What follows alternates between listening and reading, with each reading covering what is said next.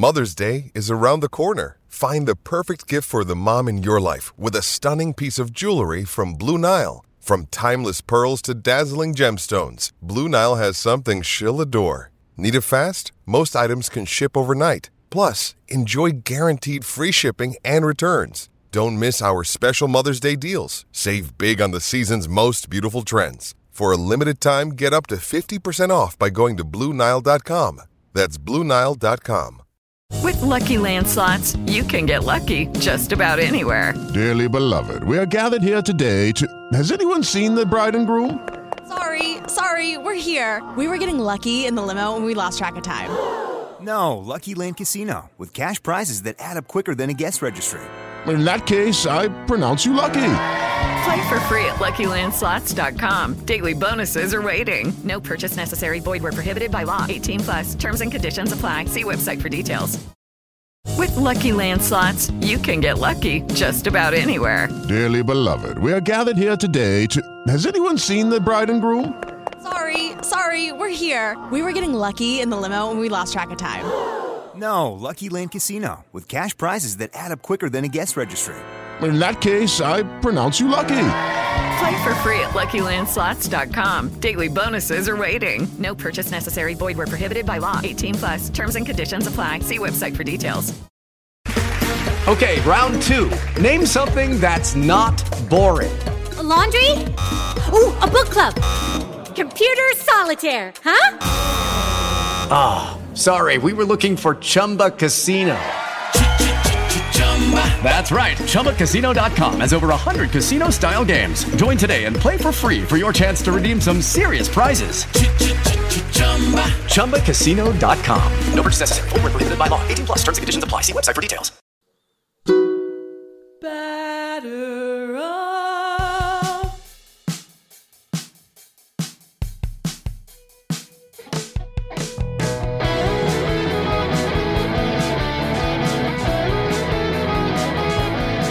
Listeners, welcome back to A Pod of Their Own. This is episode 138 of A Pod of Their Own. I am Allison McCaig, and I am joined this week by my lovely co-host, Maggie Wiggin. Hello, Maggie. Hi, Allison.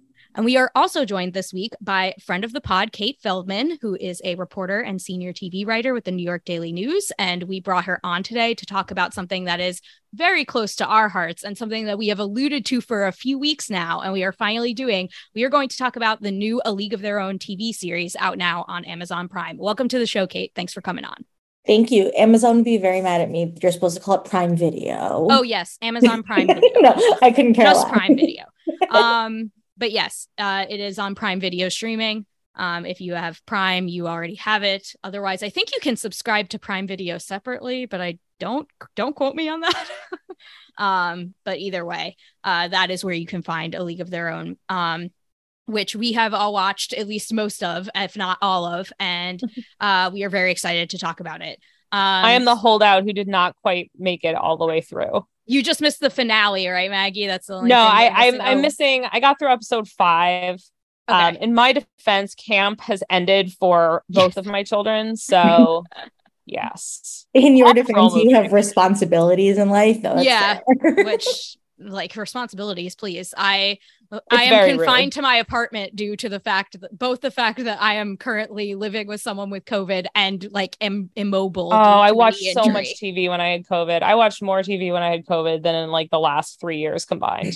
So like not leaving my couch is like basically required at this point. But so yes, everyone has put it away. I'm the lone holdout, but I don't mind. And we will, in the show notes, by the way, everyone, we will in the show notes, if and when we discuss spoilers and like just based on what I will be asking Kate about, there will only be minor spoilers. Most of these questions are very general and broad, but if and when we cover very specific things about specific episodes that we are designating as spoilers, I will put timestamps for those things in the show notes so that you guys can skip that if you haven't seen this yet and don't wish to be spoiled. But anyway, this show obviously covers the same source material as the 1992 film by the same name, which we all know and love. But it significantly differs and expands on the film in many ways. So Kate, can you talk about the various ways in which the show sort of deviates from the film and expands on the film? Yeah, that was what I was most, I don't even want to say worried, but I guess cautious about coming into this. Like, this is my favorite movie. And Me too. either Yep. the show, when I went to, either the show was not going to hold up, which was just going to be really sad, or it was going to, and I should have thought a better way to say this. I've spent months talking about this show, but or it was going to so ruin the movie by showing where it failed that it was also going to make me sad. And it didn't do either of those, which is incredible. Yeah. Because Yeah. it showed, and look, it's also because it had the virtue of 8 hours instead of 2. It had the virtue of 2022 when you're allowed to do more on TV. But it was able to do more. I mean, that's really what it is. It was able to do more storylines. It was able to show more. It was able to look in hindsight what we know now than what Penny Marshall knew in 1992. And that is Black women who played baseball. That is that the league was very gay. And it still had the warmth and the joy and the love of the movie that I think we all fell in love with. I mean, as definitely everyone on this podcast, at least. Yeah, I was worried that I was like, I was waiting for moments from the movie, like little Easter eggs. Like I was waiting for there's no crying in baseball. I was waiting for like things like that never came. Yeah. The song they did do. I was waiting for a lot of those that never came, but and like at first I think that like my initial reaction to that was to be disappointed, but I had to keep reminding myself they're not just remaking this movie. Yeah. Stop expecting that. Really disagree. I think we did get a lot of Easter eggs. You got the behind the back hatch. You got the song was my favorite. The song. Well, there was the crying scene. Yeah, that was one of the episodes that I got. You had the barehanded catch when she threw the baseball to I'm blanking on her name, but you did get a lot of those smaller moments, and yet it did stand alone. Like you didn't need to have watched the movie. Well, I feel like it's I mean, I think we can all agree that there is a never-ending fountain of stories that could come out of women's baseball. That is, you know, I saw a lot of people being like, oh, why, you know, get new stories. Why do you have to tell the same story? And like, it's not the same story. It is a totally different story. Not the same. And it's also a story, you know, I think what I love is that about, you know, A League of Their Own, the movie, is that it's a story about women and it's made by a woman. And like that, I think just has a different quality to it. And the show does the same thing. But Abbi Jacobson and Penny Marshall are a huge generation apart. And so what they put out there is also a generation apart. And that's stylistically, and that's in terms of content. And that, you know, I don't think either is going to appeal to everyone who likes the other one, if you know, like, but yeah. I think they're both really good and like just telling, again, different stories about the same world. My husband referred to it as the A League of Their Own cinematic universe, which I've also used that phrase. So I'm should, like, we should just do that. What is it, like a lotto moo? A lot of moo. There we go. A lot of moo. A lot of coup. There. A lot of coup. We get there.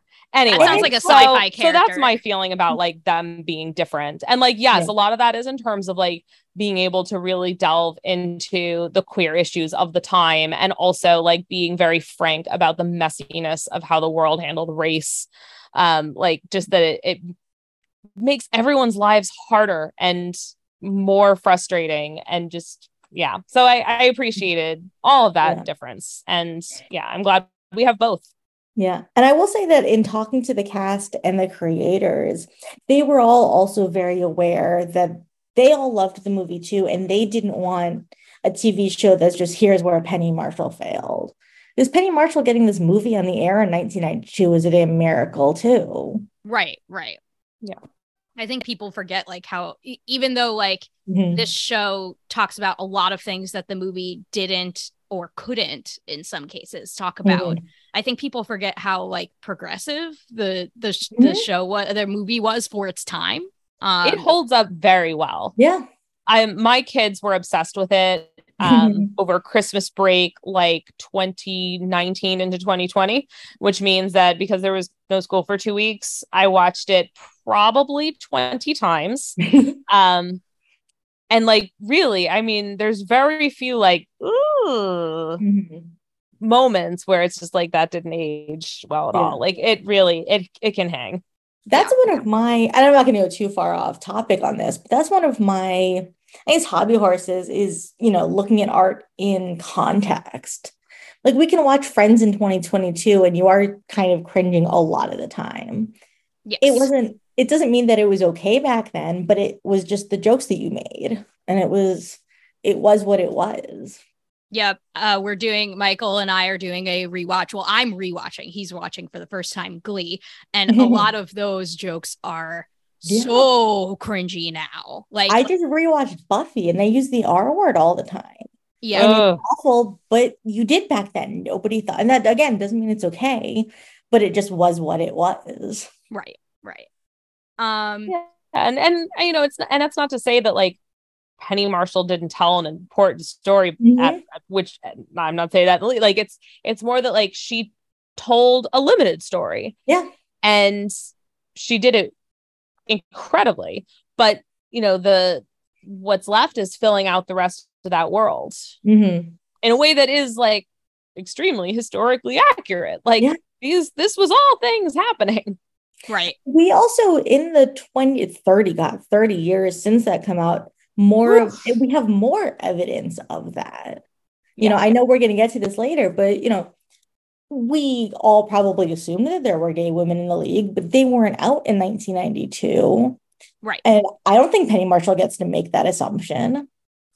Right. Exactly. Yeah. Now we do know for a fact. Right. You can't tell a story that A, the world isn't necessarily ready to hear, and B, the people who it's about aren't ready to tell. Right. But now they are. So so it's worth noting that, and we actually talked about this on the podcast because the news came out like before the show came out, that that Maybelle Blair, one of the players who this show is based on, obviously there's no character that's exactly her, but there's characters that are, the characters are amalgamations of real people. And she was involved with the creation of the show. She came out as gay during the press tour of the show. And she was involved in making the show. So this is just like, you know, real life evidence of like this, there were queer relationships that were happening. And so I want to talk about Kate alluded to it earlier, but the fact that this show is not only very gay, but it's unapologetically gay. And like the majority of the main characters on this show are queer. And a lot of the people involved with creating the show are queer as well. So I wanted to delve in more about the importance of that expansion of the original A League of Their Own cinematic universe, and talk about the queer relationships in this show, because there are many of them and they are all wonderful. Yeah, that was what I loved, was that it wasn't just, you know, here's two gay characters, you know, it's not these longing looks. Like we get every shade of gray here. We get bisexual women, we get queer women, we get women exploring, we get trans. I mean, there's so much. And what I loved and appreciated, and is still rare in current TV that I hate, is that it never has to explain itself. And you said unapologetically, that's the word for it. It was just, here are these women, here are what they do. Right. And I was kind of afraid that, how do I put this in the best way? I was kind of afraid that it would paper over or gloss over the reality of being queer in this era. Because, like, obviously, you know, they were in a space where, like, being queer was more accepted, kind of in this, like, you know, bubble of the league, right? But there was a whole world outside of that, and they had to navigate that world. And they alluded to in the earlier episodes, and this is where we get, like, slightly spoilery, but I'm not going to, like, go crazy with the spoilers. But in a lot of the earlier episodes, they allude to just, like, being careful. Society doesn't accept us as we are. But I was worried that there wasn't going to be any any depiction of that at all. And it was just going to be like, oh, this like boogeyman that they're kind of afraid of, but never rears its head because it's too like sanitized, I guess is the best word I could use to describe that. But then there is an episode where there is a backlash and it's violent, and they don't show the like full on violence. And I don't think you have to feel the impact of what happens. And as much as it was like hard to watch and sad, it was real. And I appreciated that scene a lot. And I mean, you can say the same for the race storylines too, is that the show highlighted both the highs and the lows. I mean, that sounds ridiculous, and it wasn't trauma porn and it wasn't rose-colored glasses. You got all of it. Yeah, trauma porn is a great way to describe it. Like there's a time and a place for like, you know, showing the full on violence that happened because it's something that happened and we shouldn't shy away from it. And it's happening still in 2022. But like we felt the impact of it without, you know, without trauma porn, basically. Yeah, that's not what this show is. I mean, that's not the story that they're telling. And that's fine. I think that's fine. I don't think we needed to see it, like you said. Right. Well, and I appreciate also that Max's story is obviously so tied to her race in so many, like the world won't let her have a story that isn't tied to her race, but her world, which in the show is, you know, for the most part, almost completely separated out, like in a parallel storyline with, you know, with the Peaches, but like her world is so richly written and just really fully realized all of these characters, her family and friends. You just get this really like keen sense of relationships between them and shared history and all of this stuff that a lot of it's about their race and a lot of it isn't. And it's just it's one of the least tokenized like Black family friend groups within an otherwise white show that I've really ever seen. And I say like Black group within a white show, and that is, I mean, I think if you add up the screen time, there is an imbalance, but also like not nearly what I would have expected in another show. Like I think then that's really like elevating the stories, you know, to one another, and really it's just really great. And I love every character, but I especially love Clance and her mother. Her mother, who's so messed up in so many ways, but also just like incredible and loves her. And like, man, I love that whole damn show. So good. And interestingly, Maggie talking about like the two worlds existing in parallel with like some crosstalk between them, but not a whole lot, is that the two protagonists in the two separate worlds. In the Peaches world, you have Carson, and in the world, and then you have Max's world. And they're both, Carson and Max, are characters who are struggling with their sexuality, which I thought was so refreshing and interesting to show that. It wasn't just, oh, we're ticking a box and having representation and we're showing queer relationships. We're showing people struggling with their sexuality and trying to figure it out. And it was interesting to watch these characters go through it and, you know, bounce it off each other. Like one of the best scenes I thought in the entire show was when Carson and Max are talking about like what it's like to be with a woman and like how it feels and how it's different. And Max asks Carson how it's different when she's with her husband versus when she's with Greta, her love interest in the show. And I just thought that was such an interesting conversation. That's like not something that's like that I've seen on TV really before. Like I've obviously seen a lot of queer characters on TV before, but most of them are not struggling. They're queer and it is what it is. And that's great. But like, it's cool to see characters who are like openly working it out on screen. And when you do see those characters working it out, they're teenagers. You don't get to see the adult characters figuring it out. And that's a very different experience. I mean, just in general. And it's realistic. And this isn't just something that happened in the 40s when it was less accepted to be part of the LGBTQ community. It's something that happens now. Like adults, all the time, adults come out as queer and who didn't think they were queer when they were younger and realize who they are as adults. That's like a very common thing that happens that isn't really talked about a lot. Mm-hmm. So I thought that was interesting. I also thought that that Carson's situation at the end of the show. So like kind of speaking of Carson, like struggling. So kind of Carson's main thing is that she is struggling with the fact that she clearly loves Greta and is experiencing these feelings for Greta, but she's married. She has a husband and she loves her husband. And so she doesn't know how to feel. And she's stuck between these two worlds. And it's the way, I'm not going to spoil exactly how the finale ends, but basically the last scene of the finale is like leaves that whole like triangle very unresolved and sort of sets up for more. It's clear that they haven't made the renewal decision about this show, if I'm correct, which is going to stress me out, until the Amazon usually takes about a month.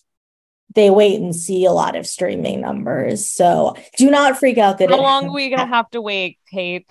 I know. Do not freak out that it hasn't happened yet. That is not a bad Do you sign. ever find out early? Can you message us? Yes, you won't tell anyone. Okay. I will. Very off the record. Yes. But so that whole situation is very unresolved, which is clearly, you know, setting up for if the show is renewed for future seasons. I'm just curious, Kate, like how you think that arc is going to play out. Like, is she going to end up back with her husband, or is she going to like go off on a different tangent? So both for storyline and for my personal belief system, I hope she goes out and explores. She's been with him since she was 6 years old. Yeah, like, they're like childhood best friends. Yeah, like it's really cute, but also that's literally all you know. And you should find out what else you like, what she's doing. And I think you should keep exploring that.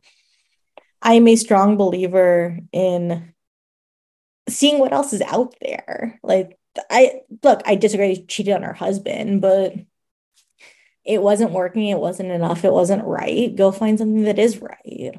Right. It's funny because my brain is like, and now I'm like crossing shows and maybe, sorry if this is a spoiler for people who want to watch For All Mankind, by the way, but I'm like envisioning a situation where like she and her husband are each other's beards and he's actually gay.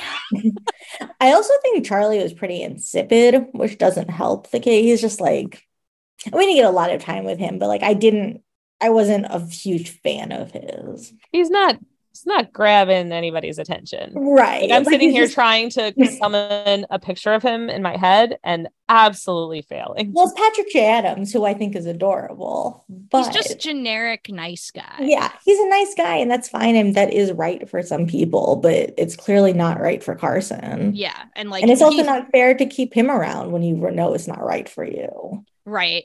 I did think, I mean, obviously, you know, like Kate said, I disagree with the cheating, but it was an interesting scene where Carson, her husband shows up, you know, he returns from war and he shows up at the Peaches like place and you know, they're in the championships at the end.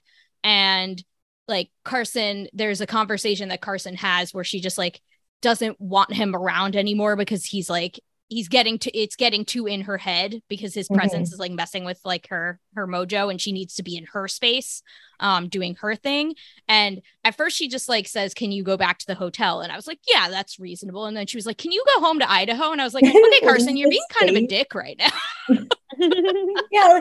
And look, right, it's not fair on him. Like, he went to war and she just changed her entire life without telling him. And like, yeah, that's not fair, but it happened. It happened, yeah. Like it's there. Like, you have to like move. You know, you have to go forward. Right. The last thing about the queerness of this show that I will that I wanted to talk about before we move on to something else is I also found the depiction of like, because it's not just the queer relationships, right, of which there are several, but it's about the depiction of queer spaces in this time that I really found interesting. You have in particular, you have and it's kind of the contrast between the two worlds again, right? Like in Peach's world, you have like a speakeasy style bar that's like hidden, you know, like you come in and there's like a front, it's like a tax office or something, but behind there's a bar. And then in Max's world, you have like there's this house party that her uncle, really her uncle, is like, you know, hosting his chosen family at the house, and it's like a house party, a safe space for queer folks to just exist and be.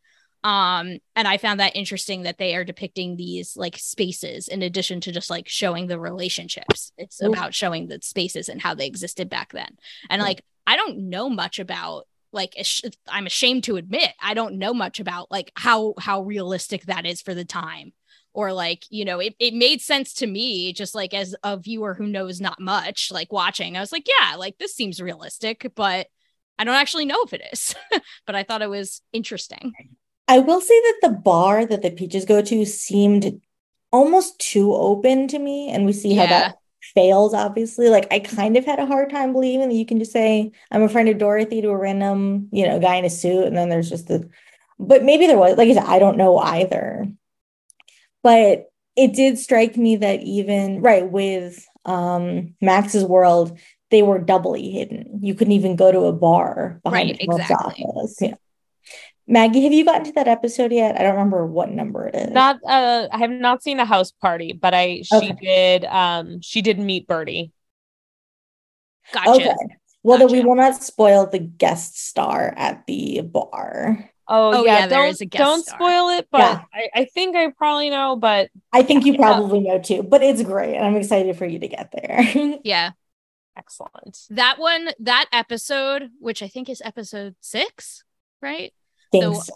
The one with the like kind of two dueling queer spaces. That was my favorite episode of the series. That's my next one coming up. So I thought it was just impeccably done. Just like really, really good. Like that was my favorite episode. And again, this idea that there is such joy even when they're hidden. And that was, again, something the cast and the showrunners really stressed to me was that they wanted to make sure that you saw the happy moments and it wasn't just the struggles. Yeah, exactly. That's part of kind of looping a little bit back to what I was saying about kind of like this fully realized life of Max's and the people around her, is that all that joy and like friendship and happiness and, you know, social context and everything, like that was all there. It's not just like, here's why racism is bad, Max is sad. Yeah And you get the one scene with her, you know, trying out, she doesn't get it, and then you get one scene with her working at the factory. But no, you get a whole world. Yeah. And I think a world where they're living life on their terms. Mm-hmm. I think like low key, my favorite, I mean, we've already talked about how Clarence is the best character. And I agree with that. I think she is. And like, but my favorite part about her is that she draws comics. And I just think that is so awesome. Like it's such a great trait to have that character have, because it just like emphasizes that like not only like these people are living authentically, and like she's also doing like something that, you know, Black women don't traditionally do. Like Max is doing baseball, and like a lot of the focus of the show is on that, like, you know, this Black woman trying to break into a world that's not only white but male. But you know, Clarence is doing that too. It's just, you don't really like, it's just kind of an undertone. You don't really see like her struggle with it, but it's there because she draws comics, and not a lot of Black women draw comics, especially back then. Yeah. And so I just thought that was really cool. I love, like, that was like my favorite kind of little nuance they did, is just like all the comics she draws. Yeah, I love that. And it's something that just keeps coming back to her. Yeah. And I will say with that friendship, I mean, they're best friends. They do everything together. I'm not going to spoil it because it's near the end, but there's a moment where Clarence goes, Like, I can't talk about baseball right now. I can't believe that's what you want to talk about. And I love Well, I think that comes up also earlier too. Like, it's clearly a thread in their relationship. Yeah. Yeah. And I like that because I think that that's a more honest portrayal of female friendship, is that like it wasn't Clance was just the sidekick who her entire existence was to be Max's sounding board. Yeah. No, she's got her own stuff and her own relationships, which are also delightful and interesting. Yeah. I love her and her sweet little husband. Oh my God. I love her and Guy so much. Guy, I hope that, again, obviously hope the show is renewed, and I hope that there's a lot more Clarence Guy content in the future, because that's such a cute relationship. I love it. It is Ryan here, and I have a question for you. What do you do when you win? Like, are you a fist pumper, a woohooer, a hand clapper, a high fiver? I kind of like the high five, but if you want to hone in on those winning moves, check out Chumba Casino. At ChumbaCasino.com, choose from hundreds of social casino style games for your chance to redeem serious cash prizes. There are new game releases weekly, plus free daily bonuses. So don't wait. Start having the most fun ever at ChumbaCasino.com. No purchase necessary. VGW Group. Void where prohibited by law. See terms and conditions. 18+. Hey guys, it is Ryan. I'm not sure if you know this about me, but I'm a bit of a fun fanatic when I can. I like to work, but I like fun too. It's a thing. And now the truth is out there. I can tell you about my favorite place to have fun. Chumba Casino. They have hundreds of social casino style games to choose from with new games released each week. You can play for free anytime, anywhere. And each day brings a new chance to collect daily bonuses. So join me in the fun. Sign up now at ChumbaCasino.com. No purchase necessary. VGW Group. Void where prohibited by law. See terms and conditions. 18+. Kate, you talked to Shantae Adams, who plays Max in the show. I mean, you talked to a lot of the cast, but I want to talk about Shantae specifically, about like telling the stories of Black women who are not told in the original film. So can you talk a little bit about like what Shantae said, like of her experience of doing this show was like? Yeah, she was. So I talked to her and Abby Jacobson at the same time. But she was talking about, and the three of us on this podcast know their names, and most of your listeners probably know the names, but Toni Stone and Mamie Johnson and Connie Morgan, these women that we should know and that so many people don't. And she was talking about how special that was to get to show them, even without their names, but to, put them on television and talk about what they went through and they succeeded at. And that was what we missed in the original. We had the movie, the one scene where she throws the baseball, and we all remember that. And that was a great scene. But there was so much more to this world. And she was shut out twice. I mean, she was shut out from the Peaches because she was Black, and she was shut out from the Factory because she was a woman. And she didn't stop fighting, and I loved that. And there were moments where she does, and I get it. But she kept going because this is all she wanted. Yeah. And I was pulling up my notes. That's why I was rambling. But I was trying to find the Google Doc. We do not know their names as a society and as a world. If you're a baseball fan, you should be able to name these three women. And that's not the case. We're hoping that through this show, we're able to shed light on their history and their story. And I think they do. And I think there probably are people who watch this show and then Googled. And I can't think of a better purpose for a television show. Yeah, it's interesting because I think that there are sort of like, there's two cohorts of people that I see as the like audience of this show. And then there's obviously like an intersection of that Venn diagram. And I feel like this podcast is at the intersection. But there's hardcore baseball fans, right? Who like want to watch this show because it's about baseball. And then there's people who want to watch this show because there's representation of people who look like them in a space where that was not usually a thing. And, I think that's awesome that this kind of attracts the like two different types of like audiences together in like one show. And it's good at doing both, which not every show is. And plenty of shows are very good at one or the other. But man, really it's super nice to have one that's both. Right. It's not just that they tried to do both. It's that they succeeded at doing both. Right. And I think that like, so I'm actually skipping down to a different part of my questions because I think that this is like a good segue into this. But I think that part of like this show, like meaning to appeal to a like modern audience as opposed to the 1992 film, which is great. Again, we love it. Like, not a failing of the 1992 film by any stretch of the imagination. But I think that this is, this is supposed to be a show for a 2022 audience. And part of that is that it is, and this is a stylistic choice, this is not an accident or poor research, is that it's purposefully anachronistic in a lot of ways. Like, we've talked about we've already talked about the ways in which this show accurately represents the time period, but there are ways in which it doesn't. Mostly the way the characters talk. The characters talk like they live in 2022. They do not talk like they live in the 1940s. It's very stylistically anachronistic. If that is like a huge pet peeve for you in TV, it's going to be a problem for I you. still think you should try it, but like, it is. I will say it's not like they're using slang. Like Dickinson, nobody watched Dickinson, but it was a fantastic show on Apple, and they were using like modern slang, and it's not that. It's just like slightly more updated. It's it's Broad City, but make it baseball, which is fabulous. I mean, just not in terms of the like story per se, but like just in terms of the patterns of speech. It's nothing new from Abby Jacobson, and it's delightful.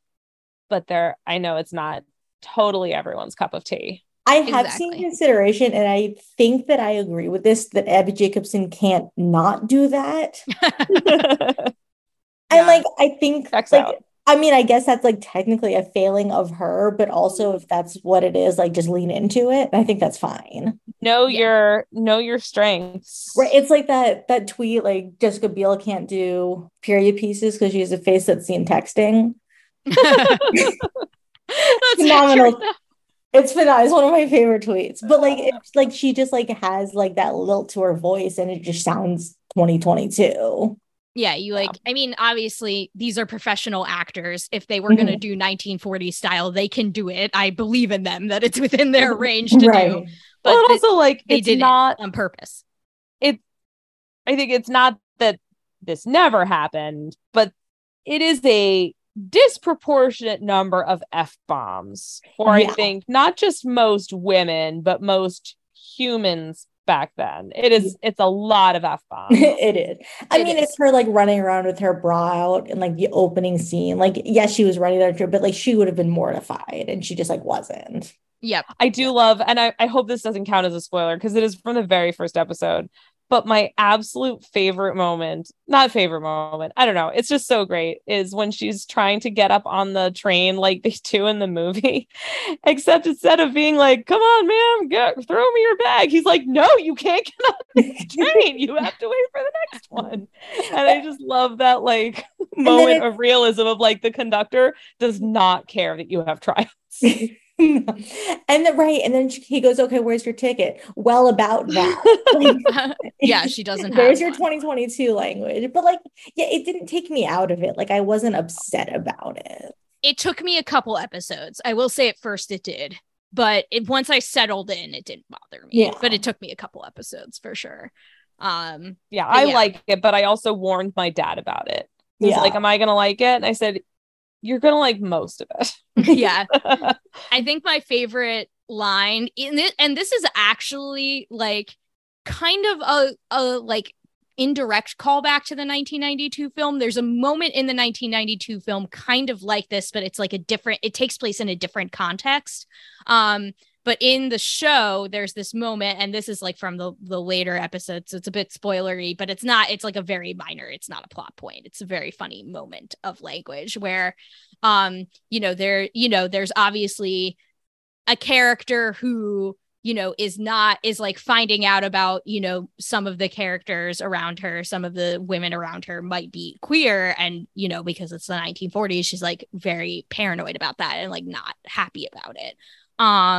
And she talks about how, she says to one of the other like women, she says like, they've seen my breasts, and the other woman goes, we've all seen your breasts, everyone's seen my breasts because they're great.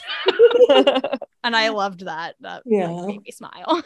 It was very funny.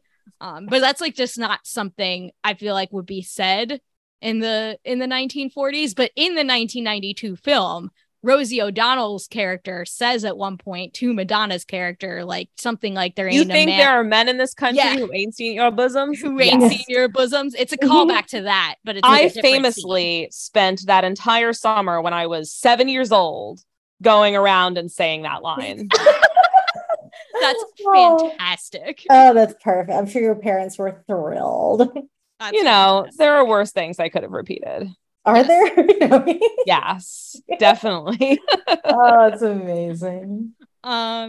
So we will kind of like wrap up our discussion with like the one like negative thing, I guess I have to say about the show. Like this is like 95% positive things I have to say about this show, but my biggest by far gripe with this show is that visually I do not feel the baseball scenes are done very well. Yeah. And maybe as baseball fans, like we're being too picky about this, but to me, this was like kind of like there were so many ways in which this show was a step forward from the 1992 film, but this was a glaring aspect where it was a step back because I felt that the 1992 film did better in making the baseball scenes realistic. And so like, I don't know, I guess my question for Kate is like, what was up with that? Why? Yeah. Why is it that fighting with your boyfriend about this morning? In fact, so yes, Michael was really mad about it. I was less ticked off than he was. I mean, not to say it didn't bother me, but Michael is like in a full blown rage spiral about this. And Justine Siegel was and that's what worked on. So I was surprised. Yeah, I was surprised that it was as bad as it was, and it was bad. Like, let's be very honest. Like that is this an episode that I haven't seen yet? No, it's all of it. All of them. Yeah. Every scene of baseball is not very good. There's one. No, they're not great. There's one scene that I felt like the best, most realistic scene, which I think that is something Maggie hasn't seen yet. But it's like when Maxine gets like her final shot, and she is like pitching like the I'm not gonna give away too much, but basically there's an injury and she fills in. Right. She's asked to fill in. And so she's filling in, and that's where she gets her like shot at the factory team. And like most of it is unrealistic, like always, but she throws like one final pitch to strike a guy out, and the camera angle is overhead. And like that was really good. That one pitch, I was like, there you go. Like it looks like she's throwing hard. Like most of my complaints about this are mostly just like the actors don't look like they're throwing as hard as they can. They look like they're like doing like a lollipop throw, and then there's like a cut to the ball like flying very fast into the camera. My favorite baseball scene was the double steal when they start freaking out because they're speaking in code. Yeah, and it's just Spanish. Yeah, it's just yes. But I don't know the answer. I will off the bat, I do not know why the baseball was so bad. You could have trained them better. I know a lot of them played like little league. Like you do keep some of those reflexes. I do, and this is where Michael and I were arguing. This is what we talked about earlier, was the audience for this show. And we are the audience for this show, but our parents are also the audience for this show. And our friends who care way less about baseball than us. Yes. And they're not going to care. And that's fine. No, that's true. We are at a far end of a spectrum. Right. Like I'm not like judging people who don't care about the actual talent level of the baseball. So I don't know if that's like they just like kind of half-assed it because they don't care. I don't know. I genuinely don't know. I do not have answers for that. I mean, honestly, I've spent so much of my life watching people knit on TV and movies who have never touched a piece of yarn in their lives, that I could really ignore anything. I just imagine that this is the experience of like a NASA engineer watching For All Mankind. Like I'm just sitting there like, yeah, not to bring it back to For All Mankind again. Apparently my brain is on For All Mankind right now, but like, I'm just sitting there like, yeah, space stuff. And like, I imagine a NASA engineer is like, they can never do that because XYZ reasons. The jet propulsion, right? Like I watch journalism on TV and it's terrible. Like if one more woman journalist sleeps with her, but like the talking in the newsroom stuff is always very funny. But like most people don't care about that. And it's just, and that's fine. Again, like I don't think that's like a criticism of like viewership. It's just you just have to know what to expect. Right. Pitch had the same problems, like whether to show like scenes or not. And I think it did a better job. Well, I think it did a good job of covering baseball stuff. Yeah, sure. Like talking about baseball. It's more the visuals and like the physics and cinematography. Yes, the actual like depiction of baseball happening, not great. Yeah. But what would be worse would be if like the stories they were trying to tell or the events occurring around baseball that didn't make any sense. Right. Nothing was like egregious. Like it wasn't like they were running backwards on the bases. Yeah. There was one moment where, because Michael and I literally watched this again, COVID isolation. Michael and I literally watched this via Amazon Watch Party from 2 separate rooms and would text and we're texting back and forth during it. And there was one point where, and God, I wish I could remember it. He's going to text me from the other room because he can probably hear me. So he's going to be like, it was this scene. Is like when there was a point where like they were stealing a base and he was like they would never steal in that situation. Not the double steal, like a different time, because there's like a specific like time where they're like it is specifically the Peaches strategy to steal bases because it's one of the ways which they like start pushing the envelope and winning games, because like it's not like they said that there's a specific line about it. Like there was a gentleman's agreement to not steal bases in the league. And then the minder of the, I don't know exactly like what her character, the chaperone. She was also wonderful. Who is a wonderful character, by the way. Yes. But the chaperone of the girls Maggie too. Like snaps back and says, well, I don't see any gentlemen here, do you? Basically. She's another, I feel like they did this with her and they did it with Dove, the manager, of just having a character that is very, very different from the movie analog. Yes. And speaking of the manager, Nick Offerman was great, but they abandoned him halfway through the show, which was very odd. It was weird. So I guess he doesn't come back. Oh God. Oops. Oh yeah. I don't know. I mean, not that anyone that counts as a spoiler, but like, oh yeah, we were watching.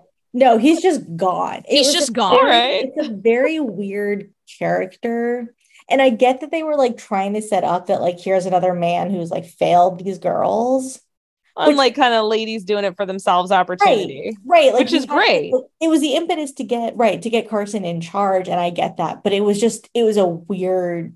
awkwardly done and very jarring and sudden. And they were just like, he's managing the Orioles. And it was like, oh, okay. I mean, and here I was assuming that like, oh, well, of course he's going to do a terrible job and come back and be extra pissy. But like, no, that's the end. No, he's just gone. Yeah. There's your baseball realism is folks ship off and that's the end of it. I'll never hear from them again. Yeah. I will say, because I know you're wrapping this up, but Maggie's talked a lot about how much we got of Max's world, which I loved.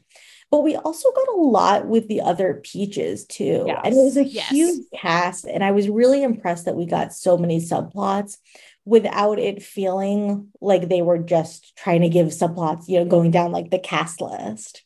Mm-hmm. Yes. It wasn't like everybody got their one episode. Right. We got bits and pieces here and that formed a character. And that's how people are.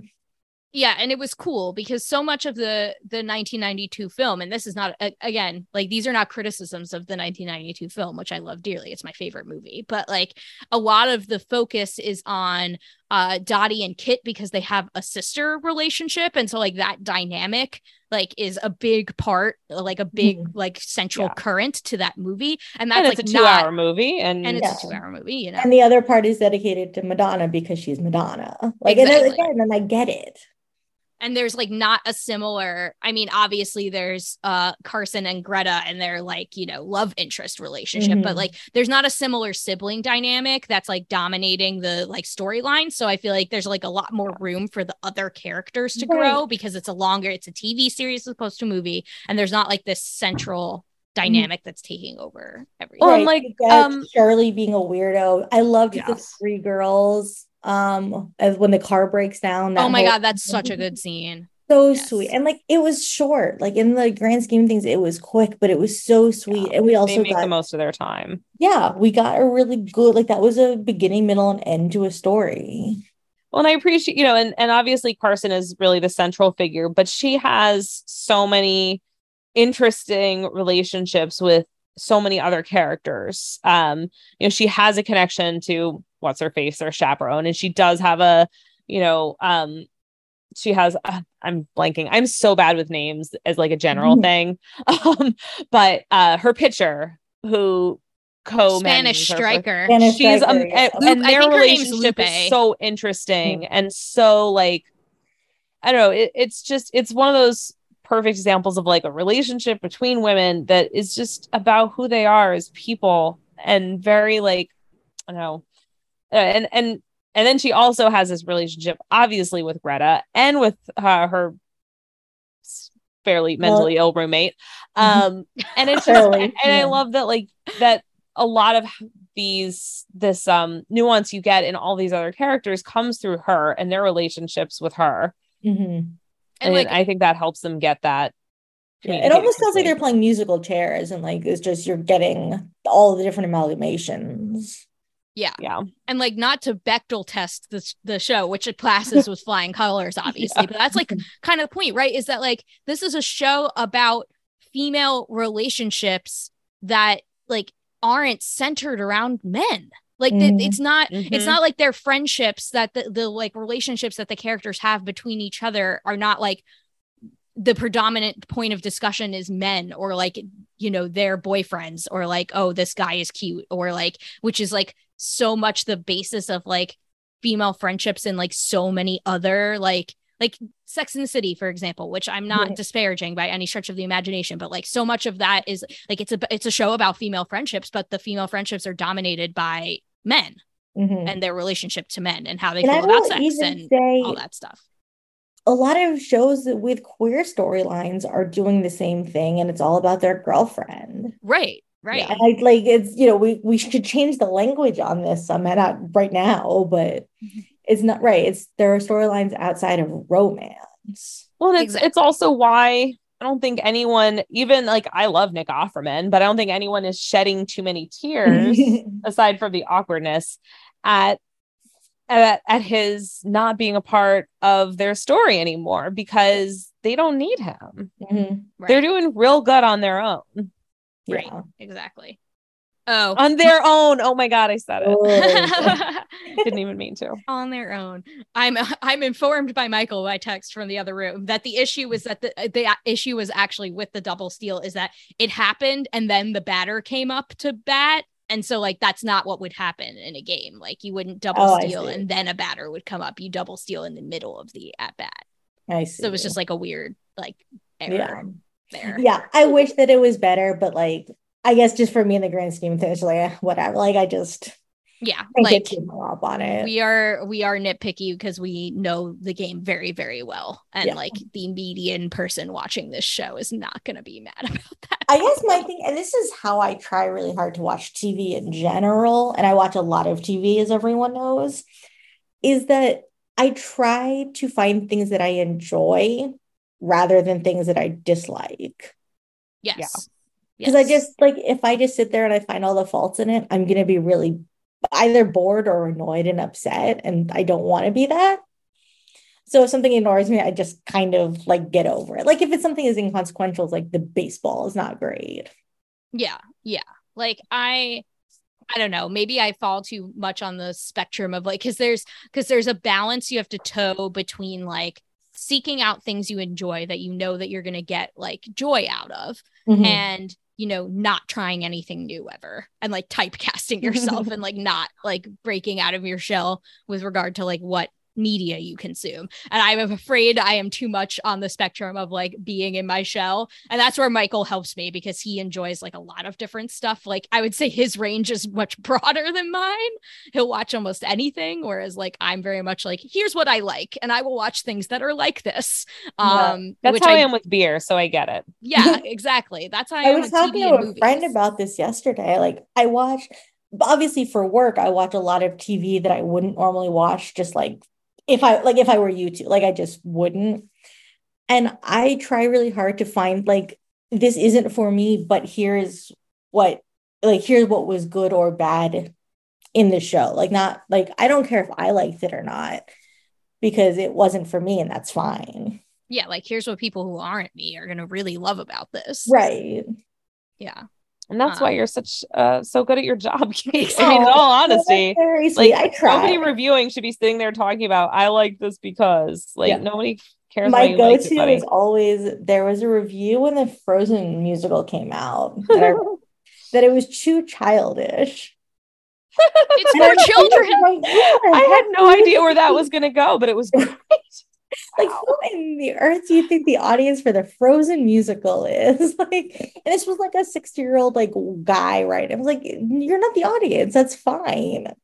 Makes me think of like very recent examples of this like failing of like, you know, critics is like the one example that like kills me is the guy, and this was like he became the Twitter main character that day, the guy who tweeted about how Boba Fett is not violent enough. Like, oh God, it was like, Star Wars is for kids. Like, it is for children. You are fine. It's fine to enjoy it. Like, I enjoy Disney movies, which are for children. It is totally fine to enjoy it, but you need to understand it is not for you.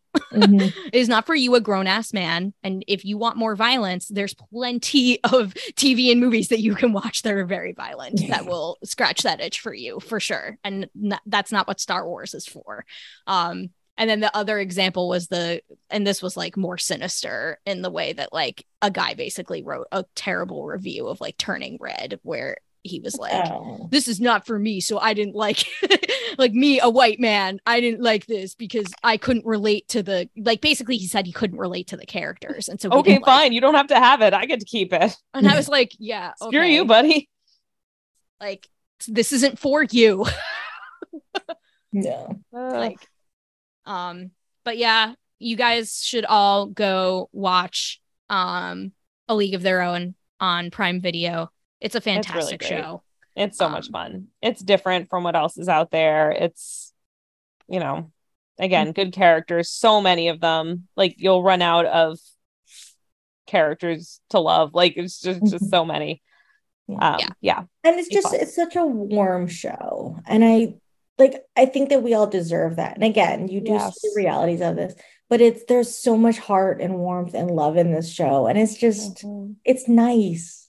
It is. It's a really insipid word, but it's a nice TV show. Yeah, it is. It's like a hug. It's like a warm blanket. Like, you kind of sit there and like, there are moments where you just sit there and you go, oh my God, I want to finish it so bad. It's so good. It's so good. So go watch it. Like, pretty much anyone, like, I would venture to say, I'm not gonna like overstep and say that every single person who listens to this podcast will enjoy it, but I'm gonna put it at a good 99%. On account of, again, just knowing folks like my dad and the things that drive them crazy, there are going to be people who just cannot really get into the kind of rhythm and lilt of the dialogue being very modern. And we will forgive you. And we are sorry for your loss. But we're asking you to stick through it if you can. Everyone needs to try. It's good and worth it. But we will end the show like we always do with walk-off wins, where each of us talks about something that is making us happy this week, baseball related or otherwise. Kate Feldman, what is your walk-off win? Oh God, I had to like get parameters on this because this has not been a great week. But I bought a bunch of really cute pajamas from Old Navy. So I love that. That is fantastic. And that is well within the parameters of walk-off wins, which there are. I'm actually wearing a cute pair of pajamas that I got for myself at Target like 2 weeks ago for basically life sadness reasons. Yeah, right. It's just like, that just makes me feel good. So I'm going to do it. That's where I am in life right now. I fully support that. It's the little things. Yeah. Also, Target has cute PJs for like $15 for a whole set. So I mean, literally, this is the first podcast that we are putting out in like 2 weeks because of my life sadness, and I'm sorry, everyone. Hey, I had life sadness last week too. It was just different kind of life sadness. Different life sadness. We're going through life it, sadness, but a League of Their Own really helps. It does. It really helps. But Maggie Wiggin, what is your walk-off win for this week? So my walk-off win is going to bring us back to a little side topic of this show, which is the Mets. And it's a little outdated. We're ostensibly a Mets podcast. I know, ostensibly. So this is also an outdated. This is a little bit of an outdated walk-off win because it was for last week, but my daughter was screaming at the top of her lungs. And that is that we went as a family, not even just as a family, as like a whole clan to the game last Sunday. And like, it was amazing.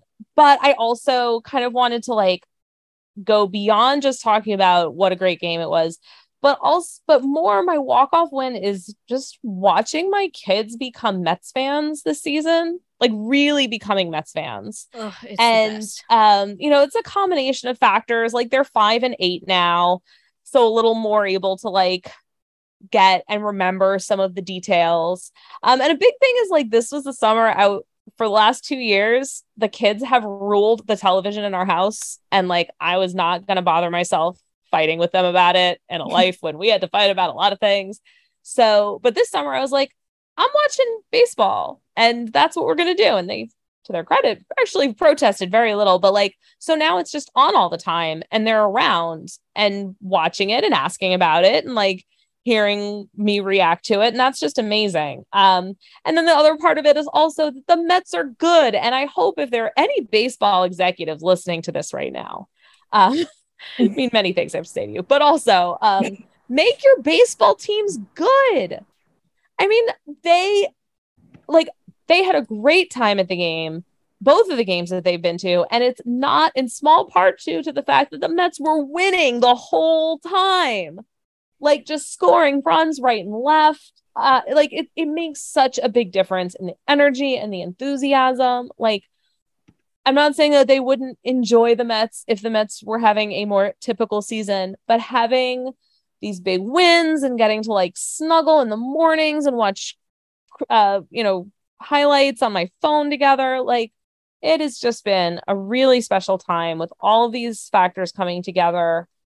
Make more baseball teams good so that your kids will like them, because it's very nice to have kids who love baseball. I highly recommend it. That's how you grow the next generation of fans. You can talk all you want about things on the margins, about like marketing the game, about all these rule changes that may or may not improve pace of play, all these things, but first and foremost, what makes fans is good baseball, good product. It seems so obvious. Good baseball is more fun. Like that just seems like the most obvious thing that you can come to, and yet here we are. Like what child who's being raised to become a Mets fan would not get excited about that Mark Canha bat flip? Like that's so freaking cool and fun.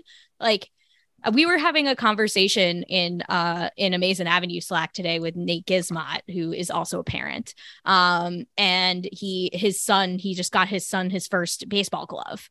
And that was like a very cute moment. And I said, like, in response, like, imagine growing up watching Francisco Lindor. Like, that's so cool, man. Like, I'm already like, or Pete Alonso. I mean, is there a player ever who's been better carved from stone to be every child's like hero? Yeah, he is a child, right? He basically is a big golden retriever.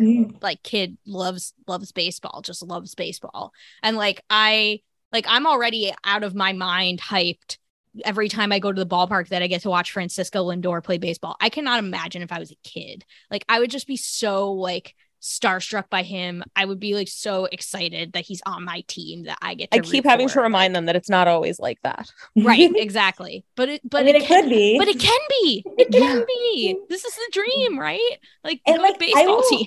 And I will say, like, the Mets, like this iteration of the Mets is not just good, but they're fun. Very fun. They're very fun. They're big home runs and like they're ridiculous stolen bases. Like, it's not just like clean routine baseball that they're winning a lot.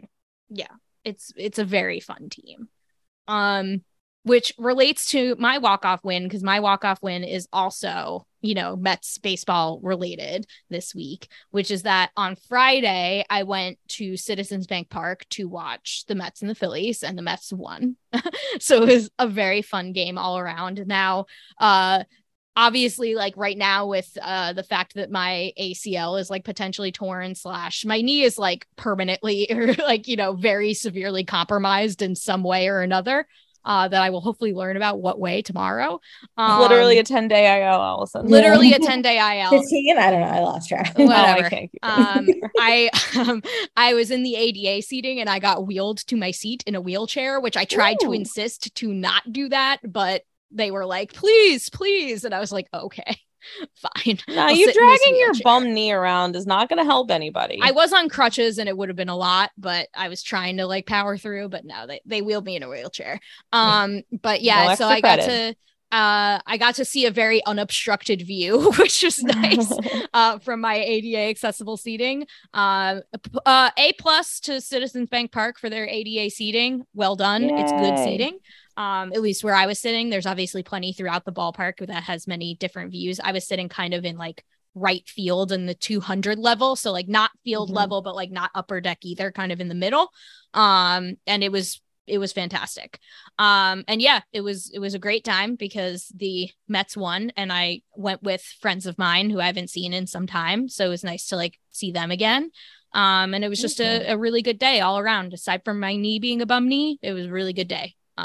Really solid win. Chris Bassett pitched great.